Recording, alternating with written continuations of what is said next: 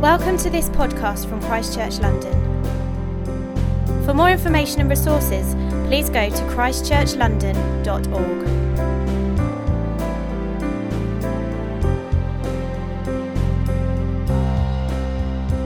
All right, we're in the middle of a series on prayer at the moment, the Lord's Prayer, looking at the different ways that Jesus prayed. Down the ages, countless followers of Christ have found that prayer has become, if you like, the secret weapon to their lives, the power source, the place which energizes and enables them to do extraordinary things. Just to give you one example, George Muller. George Muller lived in early Victorian England. Poverty is rife, particularly in the cities, so much so that some parents literally give their children away or let them go rather than face the costs of raising them. Because of poverty too, of course, adult life expectancy is a lot shorter. A lot of parents die leaving their children as orphans. And this is a huge social problem in the early 1800s. And George Muller, who is a minister in Bristol, and his wife want to do something about it. Now, the basic principle, anytime you want to do something about something, is use the resources God has already given you. And so that's exactly what they do. They have a house. They don't have a lot of income, but they have a house, so they open their house up and start to fill it with orphan children. That is all very well, but of course the numbers of orphan children in Bristol far outnumbers the number of bedrooms or the amount of space that the Mullers have. So quickly they run out of space, and George Muller is left with, what is he going to do? What I should also say is that early in his ministry, he had decided that for him there was an important principle when it came to asking for money, which was essentially he took all his requests to God but refused to tell the church or his wider constituency anything about his financial needs. There were even times where people came to him, looked him in the eyes and said, "How is it for you, George Muller? How are your family? Do you have everything you need?" He said, "I have determined that I will tell no one but the Lord what I need financially, and I will trust him to provide for me." Number of orphans filling their Muller's home. What are they going to do? Well, George Muller, over the years, builds a number of orphanages. If you know Bristol, they're on Ashley Downs, and he builds orphanages in the end that will house 2,000 needy children. I mean, think of it. This is a huge project. 2,000 children, plus all the adults to staff that, plus the kitchens to feed 2,000 children, plus the staff to educate them, for they did exactly that, as well as teams that would enable their children as they graduated from the orphanages to go into apprenticeships or other forms of employment. This is a huge project, and he never ever asked for money from anyone. In fact, there was one man who from time to time struggled with doubts in terms of his Christian faith, and he said that the way that he dealt with them was that on evenings where he was doubting whether there was a God and whether prayer was any good, he would open his curtains and he would look for the lights on Ashley Downs. And he said that when I saw the lights coming from the orphanages, I knew that there is a God in heaven and that prayer works, for there is no other explanation for that remarkable ministry than God is alive and he listens to our prayers. And Muller, of course, is just one example of many that we could list. Men and women down the ages who have followed Jesus' example and prayed. And Jesus, of course, is arguably, or maybe just inarguably, the most influential person who's ever lived. He fascinated those who were alive as they heard him teach. It seemed that people would go without meals unthinkingly because they were so transfixed on Jesus' teaching. It seems that they came from all around. And they often commented, where does he get his wisdom? He doesn't have the right parents to speak like that. He doesn't have the right education. He's not from the right background. How does he speak with authority that makes us all listen, that makes the rulers and the authorities uneasy? Where does he get it from? And as they watched him and as the disciples followed him, they must have concluded it's got something to do with his private life. It's got something to do with what goes on when nobody else is around. It must have something to do with prayer. Here's how Mark describes Jesus' prayer life. Next slide, please. Or maybe next slide, but one. And another one, please. Here we go. Very early in the morning, says Mark, while it was still dark. We all know what it is to get up while it's dark at the moment, right? Jesus got up, left the house, and went off to a solitary place where he prayed. And the disciples must have got used to this. Actually, in this passage, it says that when the disciples got up, he wasn't there, so they looked for him. After a while, they must have just got used to the fact Jesus doesn't appear till later. He's gone before any of the rest of us, and he's gone to pray. And it seems that the greater his popularity, the more people that followed him, you would have thought the less time he had to pray, but actually the more he prayed. Here's how Luke describes it. The news about Jesus spread all the more widely, and crowds of people came to hear him. But he would go away to lonely places where he prayed. And the disciples again would have known this. They're wanting to celebrate. Did you see that miracle? Did you see 5,000 men, let alone the women and children, all had enough to eat? Where's he gone? He's disappeared. He's gone to pray again. So it's not surprising that they came to him and they said, teach us to pray. It is exactly the question I would want to ask. I have been praying for 40 years. I'm still asking that question. And I suspect we all are. I would say that prayer in the Western world is a lost art form. We're not geared up to pray. Society, the way society works, especially here in London, actually works against prayer. So I would suggest that for all of us, we could do with learning how to pray. And that's what Jesus does. He turns to his disciples and he has some words for them. And it's those words that I want to unpack this morning. They're recorded in Luke chapter 11, verse 11, and they go like this. Excuse me. One day, Jesus was praying in a certain place.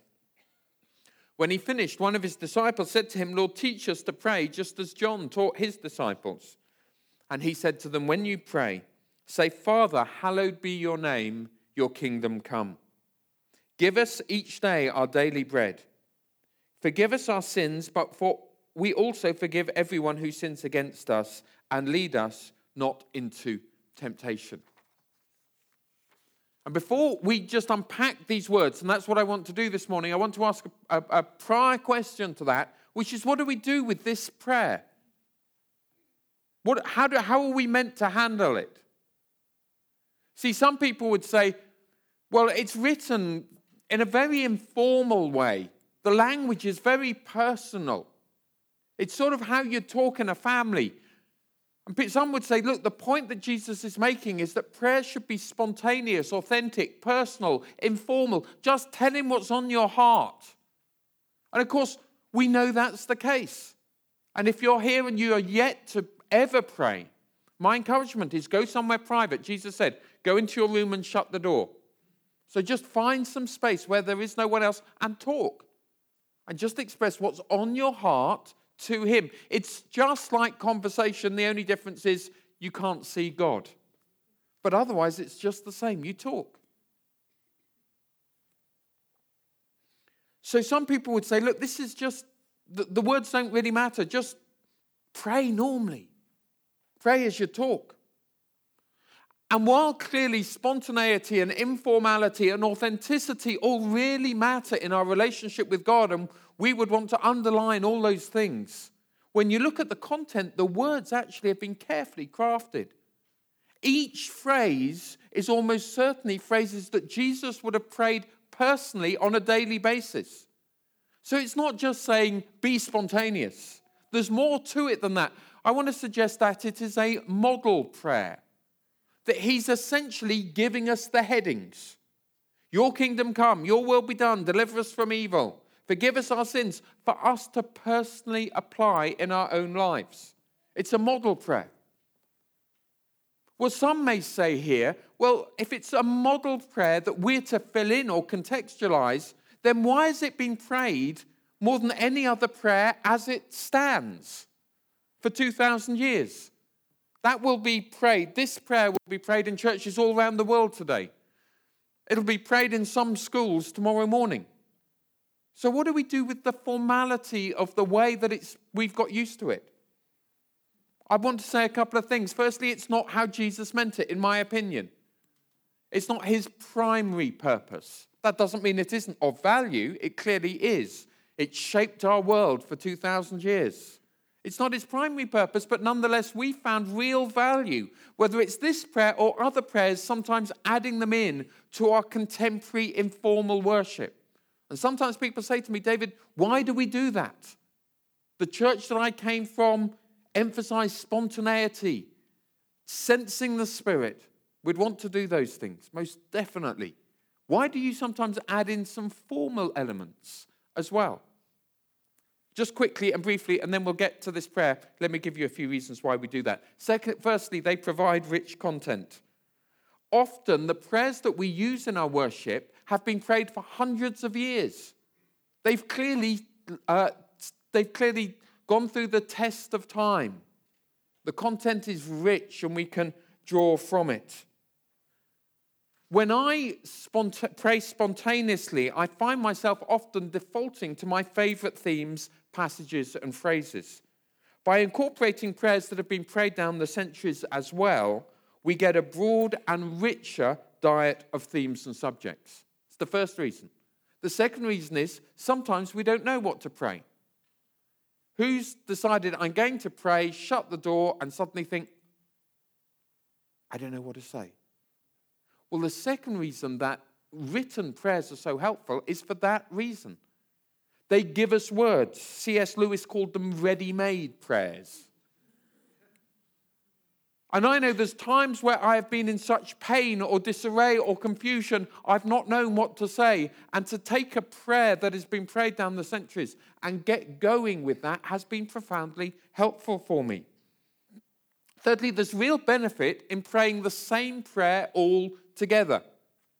We live in this radically individualized world where we're taught to only think about ourselves. And that can easily seep into our worship. I'm here worshiping God by myself. I've got my eyes closed. I can't see anyone else. It's just me and God. And I forget that actually an important part of worship is worshiping as a church family. We're together as well as an individual. And therefore, sometimes for a prayer to come up and us literally to say it together is a wonderful way of the family worshiping together.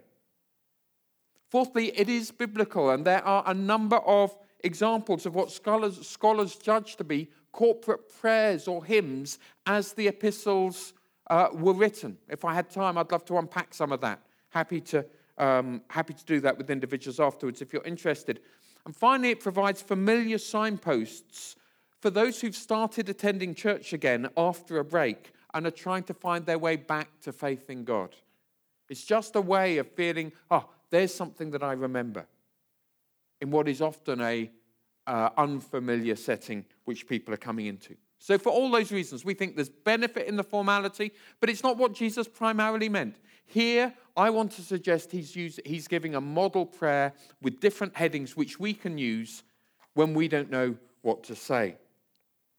So let's just unpack those very briefly together. And essentially, it sort of goes like this. He starts with who we're talking to, and that shapes everything else. Well, of course it does. If you were talking to a teacher at school, you would ask very differently from a parent at home. When you were at home, you might even have talked to your father and your mother differently in asking for things. Who you're talking to shapes how you ask. And Jesus makes it clear, firstly here, we're talking to a loving father. Now, Joe spent a whole sermon on this. I'm not going to spend long on it at all. But when Jesus says, Abba, Father, he's going totally against contemporary understandings of God. His listeners would have been shaped by the pagan gods of the Greeks and the Romans. And these gods were violent gods, always fighting each other. Think of the Battle of the Titans. Gods at war. It's the Greek gods, the Roman gods, Mars. Described by one of the poets as savage and feral, always holding a spear, seeing who he could lance, who'd gained his displeasure. So when Jesus says Father, everyone's like, what? Father? But we thought God's war and violent. Now clearly the contemporary understandings of God today, whatever they are very different from a loving Father. Jesus makes it clear. He said loving Father, like the father of the prodigal son. When the prodigal son said, I'll take the inheritance and go, he was basically saying, wish you were dead. Wish we'd got there already, but if you're happy, I'll take it now. And the father stands and looks for his son every day. And Jesus is saying, this is what God is like. Later, or at a different time, he compares God to earthly fathers, and he says, earthly fathers, though you know how to give good gifts to your children, he says, even more so will your heavenly Father. If my child comes and asks me for something, I say, yes, how much more does our heavenly Father give us good gifts? So Jesus is saying, this is different. He's totally different. And James piggybacks on this idea in his epistle, and he says, you do not have because you don't ask. Oh, that's interesting. I wonder how our lives would have been different if there were things that we never asked for. Which decade of your life might have been significantly different if you said, Lord, please would you give me this? I know you are a good Father. You will never, ever pray regularly without a conviction. He's good and he's loving and he wants to bless us. And if Jesus shows us the Father, which he does, it's like pulling away the veil and saying, look, loving, good, heavenly Father.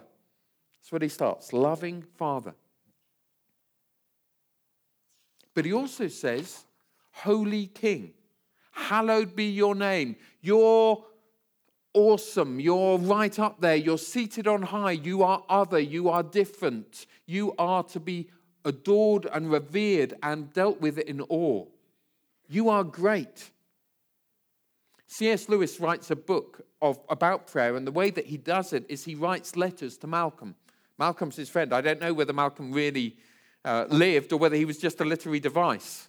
But he writes his letters to Malcolm, Malcolm writes back. In one of the letters, Malcolm writes to C.S. Lewis, and he compares God to a lover. Not inaccurately. There are passages of Scripture that do that. He said God loves us, and he's tender. The presence is fragrant. Goes on like this. That's how we should pray. C.S. Lewis's answer is this. He says, Malcolm, to make your description of God entirely accurate, you need to also add to it John's experience when he saw God in Revelation and John fell at his feet as if dead. He said, it's not that he isn't tender and loving and good, but he's also awesome and holy. And we have to hold both of these things in tension. Now, my question is, which do you lean towards in your prayer life? If you lean towards loving Father, then it's likely that you will be happy to ask him for your own needs. Because that's what we do to a loving Father. If we lean into mighty King or holy King, then we'll probably be easier praying about world events and the life of the church, big things, things beyond our control. What Jesus is actually saying is, if you want to learn how to pray, do both. He's loving Father and he's holy King, and you pray out of both of those understandings. You pray with intimacy and ease, but also aware that he is entirely different from you, that he is holy and that he is King. So that's where Jesus starts. Loving Father, holy King.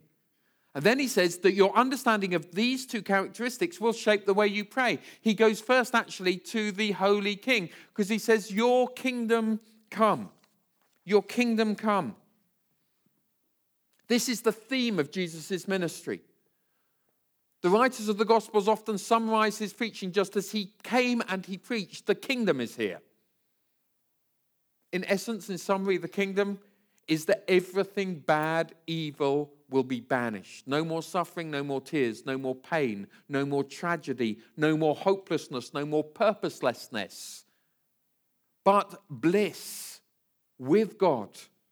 Purpose, life, faith, ease, harmony, shalom, healing, all of that to come. But Jesus says not just to come, but it comes now. It breaks in now, in part. You're to pray your kingdom come right now. And as I said, if we understand him as Holy King, we'll pray that on a big scale. I want to encourage us this morning to pray on a national and international scale, just as Liam led us earlier. I have never come into the new year as I did this year with as many people saying to me, I'm anxious about what will happen this year. I had a mother in one of the other services, literally tears flooding down her face, saying, I'm frightened about raising my family, raising my children in this world as it appears right now. Well, do you know what Paul says to the Philippians? He says, do not be anxious, but pray. I think sometimes as Christians we forget that. I think rather we say, no, let's be anxious and not pray. Or maybe be anxious, well, and pray then. But Paul actually says, no, don't be anxious. Some of us think, how can I stand out? How can I show this wonderful life of God that has filled my life? How can I demonstrate it's different? Fathers, don't be anxious. Don't be anxious. Don't be anxious in your personal life, and don't be anxious about the world. The one enthroned in heaven laughs when man makes his plans. Not that it will all be easy, but he will give us grace for it all, and he is ultimately will bring everything together and renew all things. Do not be anxious, but pray. One of the wonderful bits of what I thought was a wonderful sermon last Sunday from Andy Telsley was his reminding us of several occasions where the church has prayed and national events have changed as a result. I want to just remind us of another one this morning. The Berlin Wall came down in 1989, but many of us will remember it as a symbol of division of peoples and a people, the German people. It was built actually not to keep people out, but to keep people in, to stop people getting out, to give a covert sense of what could be done in the communist bloc and in East Germany in particular. It was the symbol of what was known as the Cold War. Early in the 1980s, almost a decade before it came down, a church in Leipzig started to pray on a Monday night. We're not talking big crowds here. 12 was a good night. But they prayed every Monday evening for years. They prayed. In the mid-80s, the pastor put a sign outside the front door. He said, pray for peace, all welcome. And because it was such a great need, people came from everywhere. Old, the young, Christians, even atheists came to pray. I was at Andy last week, or 1 week recently, someone was saying this, we've all got a need to pray. It was Lars last week before, whenever it was. Another wonderful sermon. Lars was saying that there's this natural thing in all of us to pray. So atheists came to pray in the church in Leipzig. In early months of 1989, the German authorities, East German authorities, announced publicly the meetings are to stop. They will be banned. Henceforth, we will use whatever means are necessary for that to happen. As the Monday came, people were very nervous. And there was this sense that people would ignore. This is the year of Tiananmen Square. This is the year where totalitarian regimes have slaughtered great crowds. On the next Monday evening, 8,000 people try and get into the church building. 70,000 people come onto the streets of Leipzig. They pray for an hour and then they disgorge from the church and they walk. And they walk with candles in their hands and prayer in their hearts. And everyone is expecting a massacre and the authorities stand by and nothing happens. And later the authorities were reported to have said, we were prepared for anything but candles and prayer. Within days, Honecker, the German leader, had resigned. Within a month, the Berlin Wall had come down. You're saying to me, are you just saying it was prayer? No, it was countless, multiple, complex reasons. But if you remember that time, you remember the sense of surprise and the speed and the sense that events were being taken over by something greater. And it would appear, I would suggest, that prayer played an important role. Ladies and gentlemen, brothers and sisters, pray. Hallowed be his name. He is great and lifted up. Do not be anxious, but pray. Pray for our world, but also pray for the church. Pray for the church. The greatest sign of the kingdom come, we're still on your kingdom come, the greatest sign of that in the Gospels was this sense that God was literally amongst his people. It was hard to define and you could never put your finger on it, but it was better felt than telt, as they say. You knew it when it was happening, when God was present. And I want to encourage us to pray for the presence of God. Pray for it across our services. Pray for it particularly here in the central service. We see this central service as absolutely critical to our mission to serve the city. If you want a big bonfire, if you want to feel the heat of fire at the extremities, then the center needs to be white hot. And so our prayer is that this service will be white hot so we can serve the others. That this service will be full of men and women finding faith, loving Jesus, getting ready to send others out in due course. But here, there is a sense of the presence of God and a desire to love and serve the whole city. The guys I was with in Stockwell this morning, they're rightly focused on the south.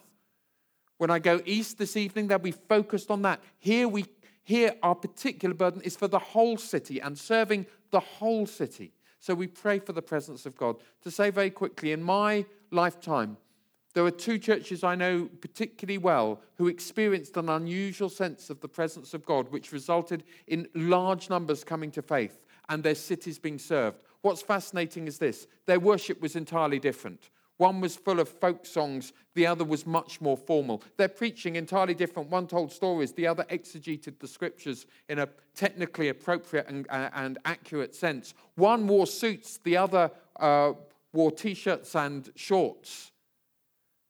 And the difference is, one had a theology of the Holy Spirit which said he's here now and we can expect miracles. The other said miracles are done. But both of them experienced an outpouring of the Spirit which led to many, many people coming to faith. Don't make the mistake of thinking you've got to dress a certain way, sing certain songs, or have a certain approach in order for the presence of God to be there. The presence of God is predicated by a hunger or an appetite in our hearts. And that's what we're looking for. We're not trying to be like someone else. That's never a good thing because God makes everyone unique. But we are trying to do what every church should do with an appetite for the presence of God that we may serve our city effectively. So we pray for that. Moving on quickly. Kingdom come, global. It's the nations, it's the church, but it's also personal. And Jesus gives a whole set of personal prayers that we're to pray. Give us our daily bread. Give us what we need today. I mean, what do you need to get through the rest of today? Some of you, it's just like, I need Sunday lunch. Others of you, you're like, it's rather more fundamental than that. What are the challenges you're facing this week you do not have because you do not ask? What do you need in order for 2017 to be the very best year you've ever had? Give me my daily bread. And forgive us our sins. Tom Wright, the former Bishop of Durham, shows quite brilliantly how Jesus' self-identity was wrapped up in the leaving Egypt. He saw his ministry as freeing the people in the same way that Moses freed the people from Pharaoh's domination. So Tom Wright argues, and I think quite accurately, that to forgive our sins is to ask for freedom from all the effects of Egypt, the oppression, the grief, the trauma, the things that they had done wrong. Now, all of us carry baggage from the past that we need to be freed from. All of us carry guilt and shame from past actions that we regret and know are wrong. Forgive us our sins. Free me and free my heart and my spirit and my mind from all the effects of evil that have touched my life down the years. Whether I'm responsible for it or not, free me. Get Egypt out of me. Give me my daily bread. Here's what I need today. Cleanse me and free me from the past. And keep me from temptation. In other words, may I live the life that I want to live. We all have our vulnerabilities. And we all have particular times of challenge. Not every time is the same. And if it's good for you right now, then there will become times of greater challenge. If there are times of challenge right now, I have good news for you. It will not always be like this. As Jesus looked at Peter and he said, the prince of this world has asked to sift you. Peter, get ready. It's going to be challenging for you for a while. Pray, lead me from temptation. A few weeks ago, I was speaking at a conference with one of the other speakers was a very impressive young man who travels the world speaking at conferences. And at one point during our time together, he said to me, David, just how do you do this for decades? How do you keep going and get what you need for every day? How do you live in such a way that the baggage from the past doesn't shape your actions in the present? And how do you live staying free from the things that could taint you and shape you and break you? And we're all asking that question. And you know what the answer is? Pray this prayer every day. Give me my daily bread. Forgive me from evil.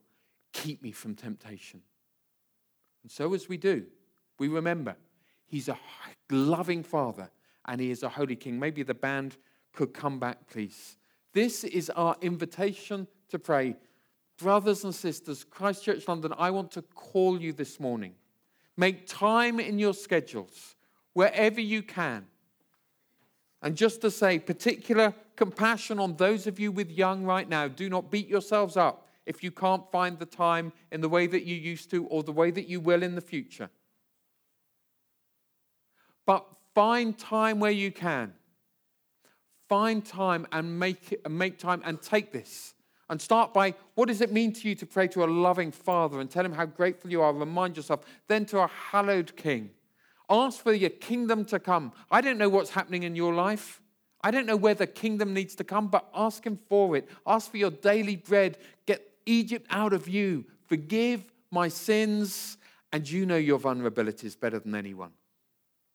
Do not be afraid to tell your loving Father about them and ask Him to keep you from them. That we may live well. That we may, as Paul says, shine like stars in the middle of an evil and crooked generation.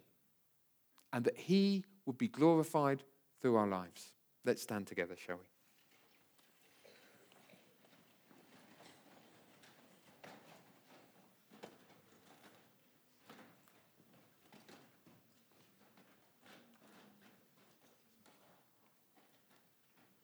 Let's pray, shall we? I want to pray, loving Father and Holy King, may even now your kingdom come amongst us. May the presence of God fill this place.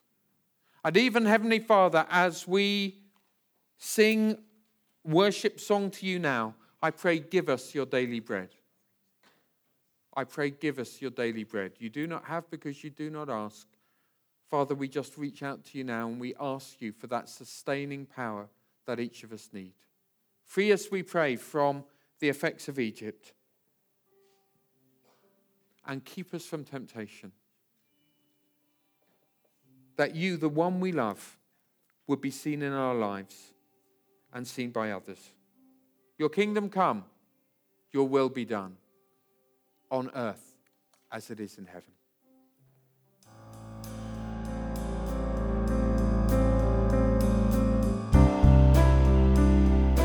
Thank you for listening. For more information or for further podcasts and downloads, please visit christchurchlondon.org.